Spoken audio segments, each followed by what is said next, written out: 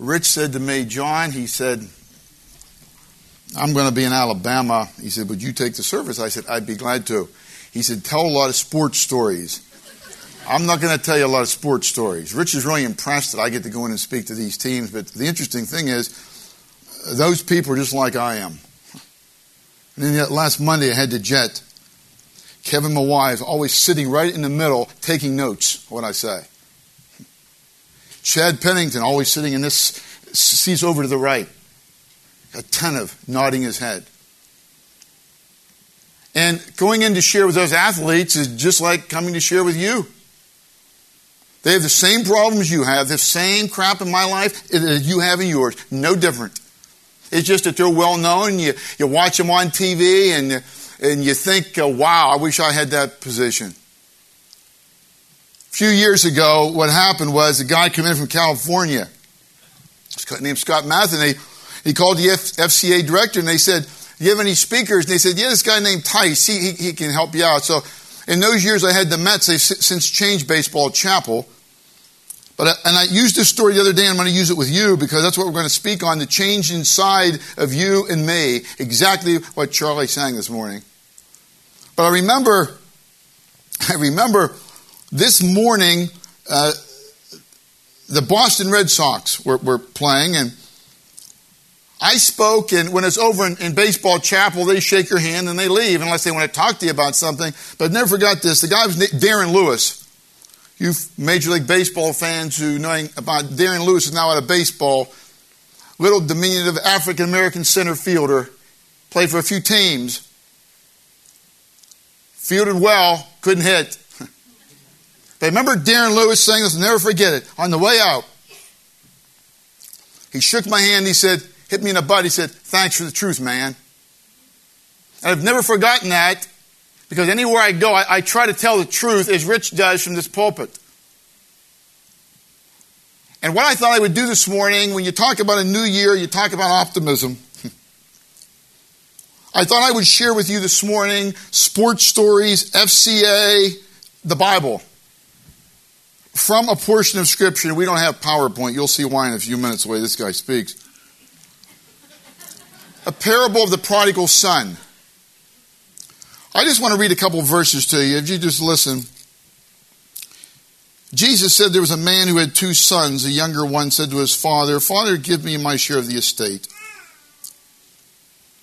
He went out to a far country and he squandered his wealth in wild living.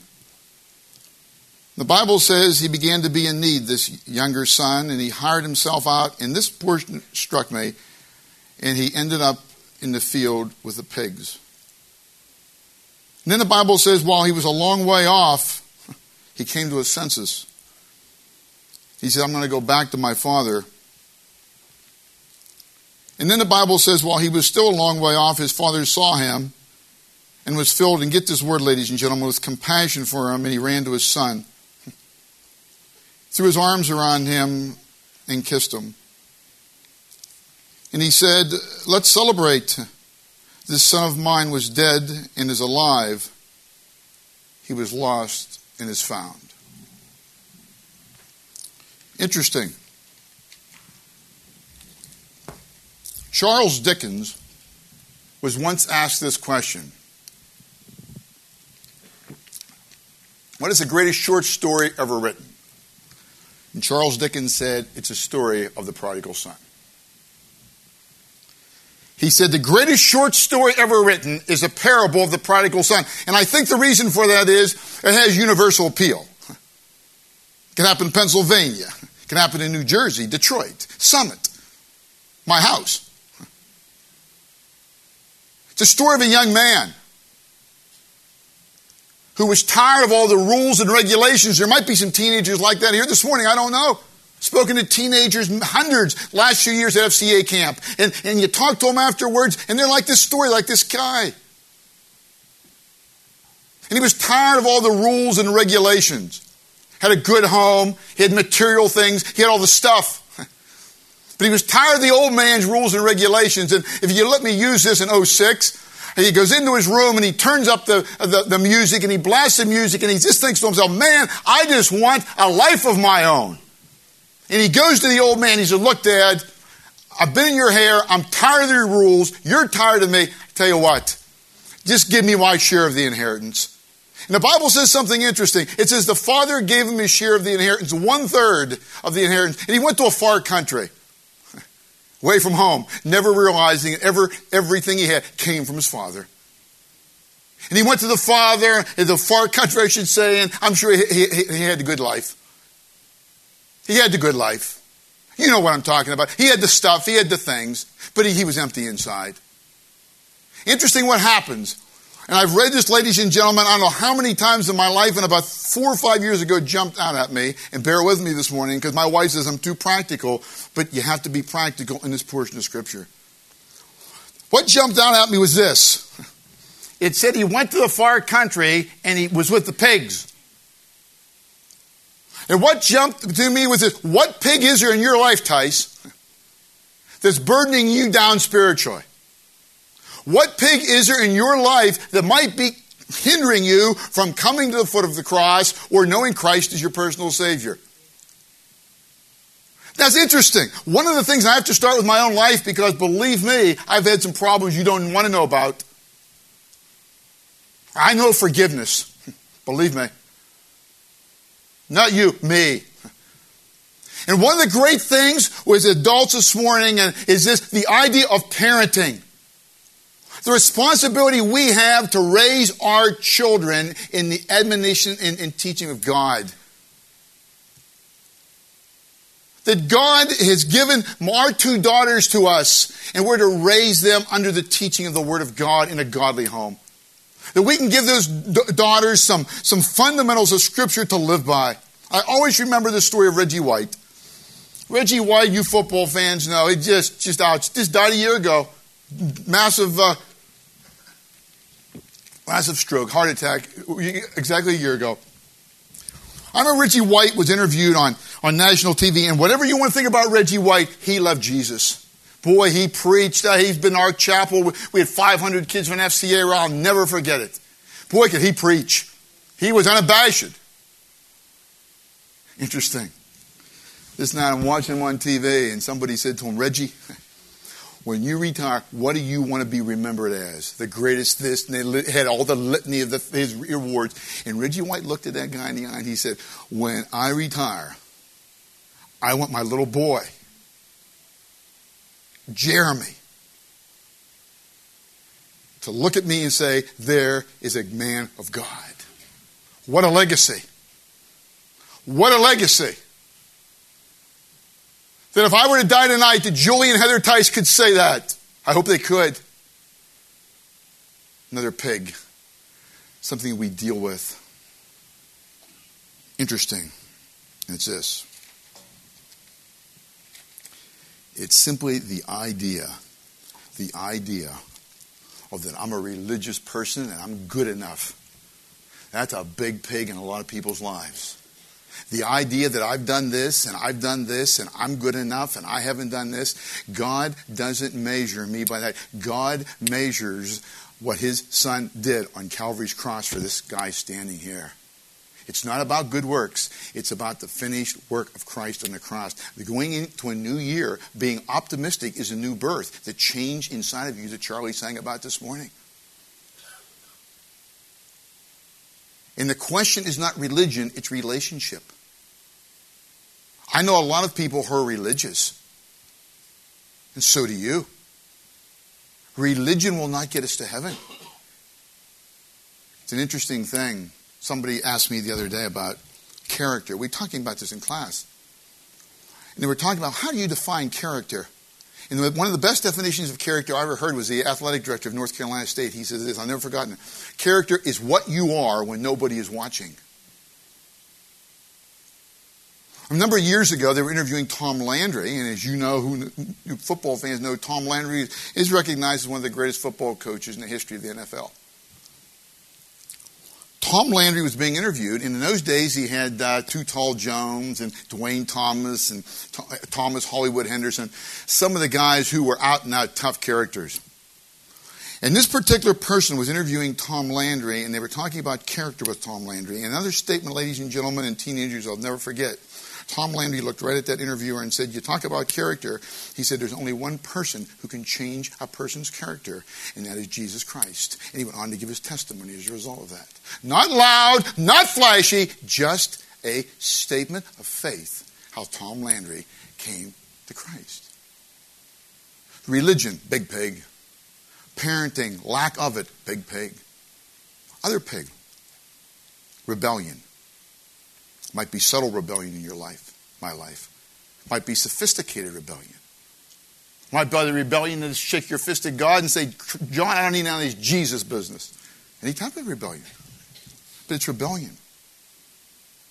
I don't know if you've read the book, but if you're a mom and dad here and have a teenage daughter, a junior high daughter, I urge you to get the book. The title of it is She Said Yes. You know the story. It's the story of Cassie Burnell, the young girl at Columbine High School. After her death, she was interviewed on 2020. Her parents were. Never knew the story. Mom and dad are seated in front of the camera, and the interviewer, I forget who it was in those days, interviewed Mr. and Mrs. Burnell. And they said, what was Cassie like? Her mom had tears began to roll down her face. What was she like? She said she was a problem for us. She said she was into drugs, alcohol, and witchcraft. And my husband and I didn't know what to do. We just kept praying. We just kept praying. And one weekend, there was a youth retreat. And Cassie said, I'm not going. Her parents said, yeah, you are. They put her on the bus and she went away on a Friday night. And Mrs. Burnell said this on national TV. She said, when they came back home, Cassie got off the bus, ran to me and hugged me and said, I accepted Jesus as my Savior. Her parents couldn't believe it until what happened next. The same Cassie Burnell, who didn't have that life Charlie sang about before she went away on that weekend, was the same Cassie Burnell, and this has been documented many places, would take her Bible at lunchtime at Columbine High School and go to the cafeteria and read. The same Cassie Burnell who had the new birth would witness the kids, and they couldn't believe it was the same Cassie Burnell. Yeah, you're right. It's the same Cassie Burnell who was underneath the table in the library when Klebold pointed a gun at her and says, do you still believe in God now? He said, yes, I do. He said, you still believe in him now? Blew her into eternity. And that life had been a life that had been lost and was found. A life as a teenager that had a tremendous impact on hundreds and hundreds and hundreds of kids in Colorado and nationwide as a result of that death. And yet here's a girl who was transformed. She'd been living in rebellion. I'll give you one more and we'll move on. What about the pig of a hard heart? See, that's the prodigal.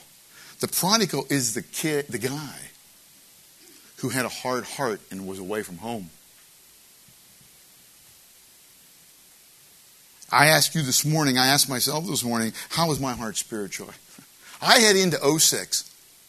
What difference will there be in my heart in 06 than there was in 05?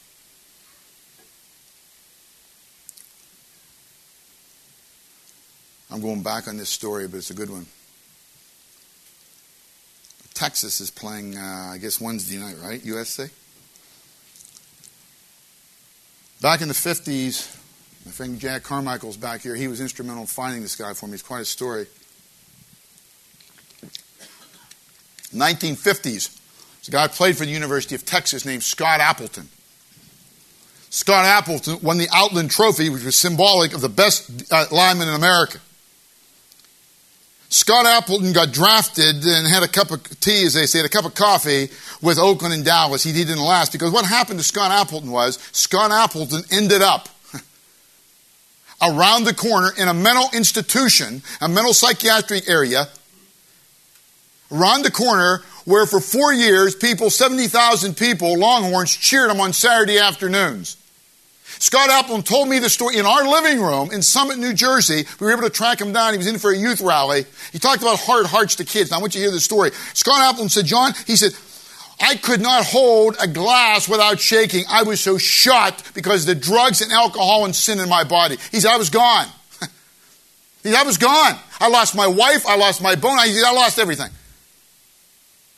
And he said, until one day, he said, a guy came in the hospital from a local church and wanted to read the Bible with me. He said, I don't want anything to do with the Bible. He said, I'm a mess, man. I don't really need the Bible. And he said the guy was persistent, and he said, okay, no problem, Scott, I'll come back some other time. He said the guy kept coming back, and he said, I saw there's something different about him. Did you hear that? Something different about him. Matthew, Mark, Luke, and John. First 4 books in the Bible, ladies and gentlemen. Many people have never read those 4 books, but they look at my life, and they look at your life, and they see Jesus or they don't see Jesus. And that's what Scott said in essence. He said, I'm looking at this guy's life, and he wasn't angry. He just coming back and love to me. And he said, guess what? He said, I got radically born again. I got radically came to Christ. And Scott Appleton went nationwide sharing the gospel. And we had him over here in Berkeley Heights for FCA quite a few years ago now, about 10, 12 years ago. And I'll never forget, we had a big rally at Mountain Ridge Bible Chapel, and we had a big rally at Long Hill. Packed it. It's a snowy night. We're on the way home. And Scott wasn't saying anything in the car, and I said, Scott, I'm asking a question. You seem a little down. He said, I'm not down. He said, I'm just concerned about our teenagers here. I said, what do you mean? He said, you know the biggest change I see between teenagers in the South? Realizing he was only here for a weekend. Teenagers in the South and here. I said, no. He said, I just sense after the last 2 nights how many hard hearts the teenagers have here. Kind of interesting. Hard heart. New York City. I'll tell you this story. It just came to me.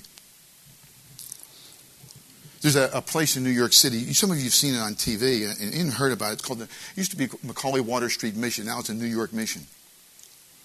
And those men come off the street, and they get a number, 230. And if they're one of the lucky numbers to get in, that number allows them to get a meal, to listen to a speaker, to have a place to sleep.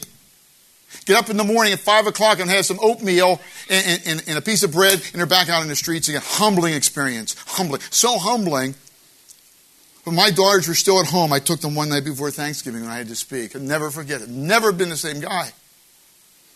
And the story that most strikes me about that story in New York is this. That night they introduced me. I guess they said John Tice, Summit, New Jersey. Whatever they said, it wasn't important.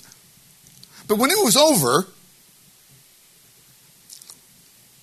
a guy walked up to me a lot closer than Earl is to me, almost face to face. He said, hey, John. I said, yeah. He said, I'm like you. Or he said, I should say, I was like you. I didn't know what he meant. He said, I'm from Watchung. He said, I'm married too. He's like you, Tice. He said, I have 2 kids. He said, but I lost my wife and I lost my family. And I must have looked away from him. He said, look at me. Got my attention. And I looked at him. And he said something I've never forgotten. And it's a great illustration. He goes, John. He says, I'm dirty on the outside, right? I said, yeah, you are. He said, I'm even dirtier on the inside. He hit my chest and walked away. I've never forgotten that. And you know what? Before I came into the position where I know Christ is my Savior, I was dirty on the inside too. You may be here today and you need changed on the inside. I don't know that. I don't know. But I do know this. I do know this. That song dovetailed beautifully what this message is about. Because those are some pigs maybe in your life. I don't know. But I do know this. The Bible says this. When he came to his senses, he said, I'm going back home. See, this story is told in 3 parts, ladies and gentlemen. Sick of home, homesick, and home again. And see, this guy, this person in the far country, comes to his senses, it means he repented. He realized there had to be a change in his life. He said, I'm going back to my father. And the Bible says something interesting. You read that portion of Scripture. The Bible says this. The father saw him when he was a long distance off. I got to believe that if it's you, ladies and gentlemen, it's me. And that was my son. Every time that phone rang, I'd pick up that phone. Every time there's a letter, I'd be waiting.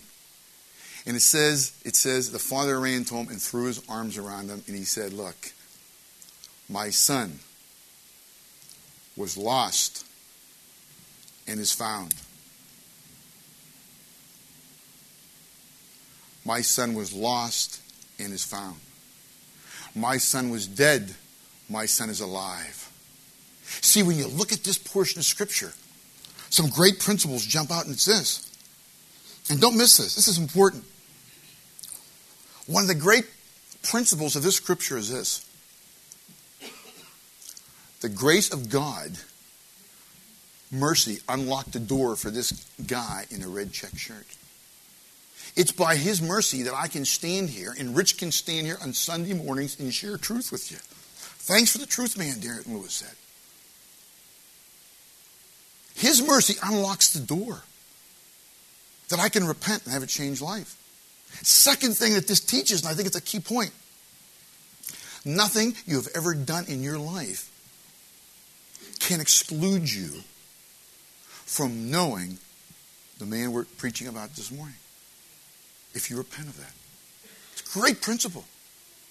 Because the Bible says, and a great encouragement to me, the Bible says this. There is joy in the presence of the angels of God over people who come home. What a great teaching. Ravi Zacharias, and some of you know that name, he is one of the most intellectual, apologetic preachers throughout the world. Solid Christian out of Atlanta, Georgia. Speaks worldwide. Speaks at Harvard and all these intellectual places. He's an apologist. Defends the faith. He was at a conference not too long ago around the table with the people from Shintoism, Buddhism, and so forth. And the world religions. High figures, high rollers, intellectuals. And somebody said to him, Mr. Zacharias, how is your religion, Christianity, different than our religion? And Ravi looked at him and said, 2 ways. Forgiveness of sins, and number 2, the assurance of salvation. Now, as I stand here this morning, I'm about done, but standing here this morning about optimistic, I don't know one way we could be more optimistic going into 06 is to know that my eternity has been sealed. That this young man was away from home, and he knew he was living in a lifestyle he shouldn't live in, and he repented, he got right, and it says a father threw his arms around him. And there's joy. It says they began to celebrate. Ike was there. I'm going to use this. It just came to my mind, Ike. Ike was at FCA camp a couple of years ago when we spoke. 500 kids in the audience. What they do, they bring these kids in for the week. They don't bring them in. They pay money to come in, FCA. And it's sports camp. They have college coaches, high school coaches, 500 of them. And they have some of the best speakers in the East. There are, I tell you, the guy out of D.C. named Steve Fitzhugh used to play for the Denver Broncos. Steve Fitzhugh is just, there is nobody can speak better to kids than he can. Powerful, great speakers. So they're all week. They have perspiration and inspiration. That's what the FCA calls it. Fellowship of Christians. Perspiration and inspiration. Get professional college athletes to come and give their testimony. Guys who say, hey, I screwed up. That's what's the thing about the Bible. I love the Bible because there's scars on its heroes. It talks about people like me. People screwed up.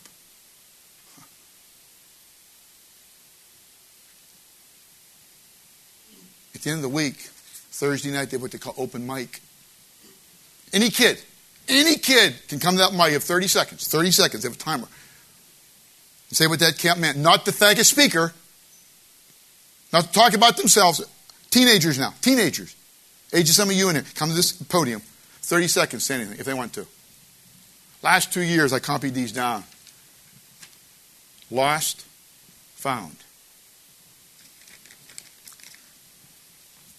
Gave a sermon last night, right? My girlfriend in cheerleading is now going to spend eternity with me. Truth and love. We'll always remember that when we leave this camp. I came, I was messed up. I recommitted my life to Christ. This kid. Old life, is all he said. Old life. Sex, girls, rock and roll. New life. Faith, Son, Holy Spirit. And he sat down. I just want to thank God. If you don't know the Lord, you need Him. One little girl from Baltimore, Maryland, I still remember, she said, people coming to the altar, getting saved. That's all I have to say. And then this young lady from Maryland, probably the most well-spoken, and yet for 30 seconds, I'll never forget her. She looked at the kids, and she said, stand up and be a leader for God. Jesus fire. Spread it when you go home. Spread the fire. Can't say that unless you've had the new birth. I close with this story and we're done. There's not one person in this auditorium this morning who wouldn't know who Billy Graham is. And as a little kid, I used to watch his crusades occasionally on TV, and he's written a book. And in the book he tells a story, ladies and gentlemen, teenagers, don't miss this, don't miss this, I'm done. That really encapsulates the whole business we're talking about. Billy Graham tells a story of one night he was in a crusade in the Northeast. I forget the city. He said that the evening was over and he was back in his hotel room with George Shea, who sings with him, and they were there doing some discussing of something. And he said there was a rap on the door. He said, I went to the door, Graham says, and standing there at the door was a man with a three-piece suit, looked like he was out of GQ. Beautiful suit, tie, top coat. Guy looked at Billy Graham and he said, Mr. Graham, he said, could I come in? Graham said, I was taken aback in the book. He said, sure. He said, so we opened and stood back and hung the man's coat up for him. And the man looked at Graham and said, could we pray? Graham said, absolutely. Billy Graham said that he got down on his hands and knees, and George Shea did, and this man did. And Billy says, I prayed briefly, and then George Shea prayed, and we were waiting for the man who requested to pray. So we waited about a minute, and all of a sudden, he said the guy stood up and walked over to the rack. We looked at him, and he went over and put his top coat on. He walked right up to me, and he said this to Billy Graham. He said, Billy, he said, 20 years ago, you were in Columbia, South Carolina, holding an evangelistic crusade. Right? Graham said, I don't know. I've been to South Carolina. He said, I was there 20 years ago. You preached. And you gave a call to come forward if you want to accept Jesus. He said, that night, everybody was on their feet. I was too. He said, you know what I did? Graham was completely befuddled to this point. He said, absolutely not. Guy says, I bowed my head. And I prayed this prayer. Jesus, you leave me alone, and I'll leave you alone. He said, Billy Graham, you're looking at a man going to a lost eternity.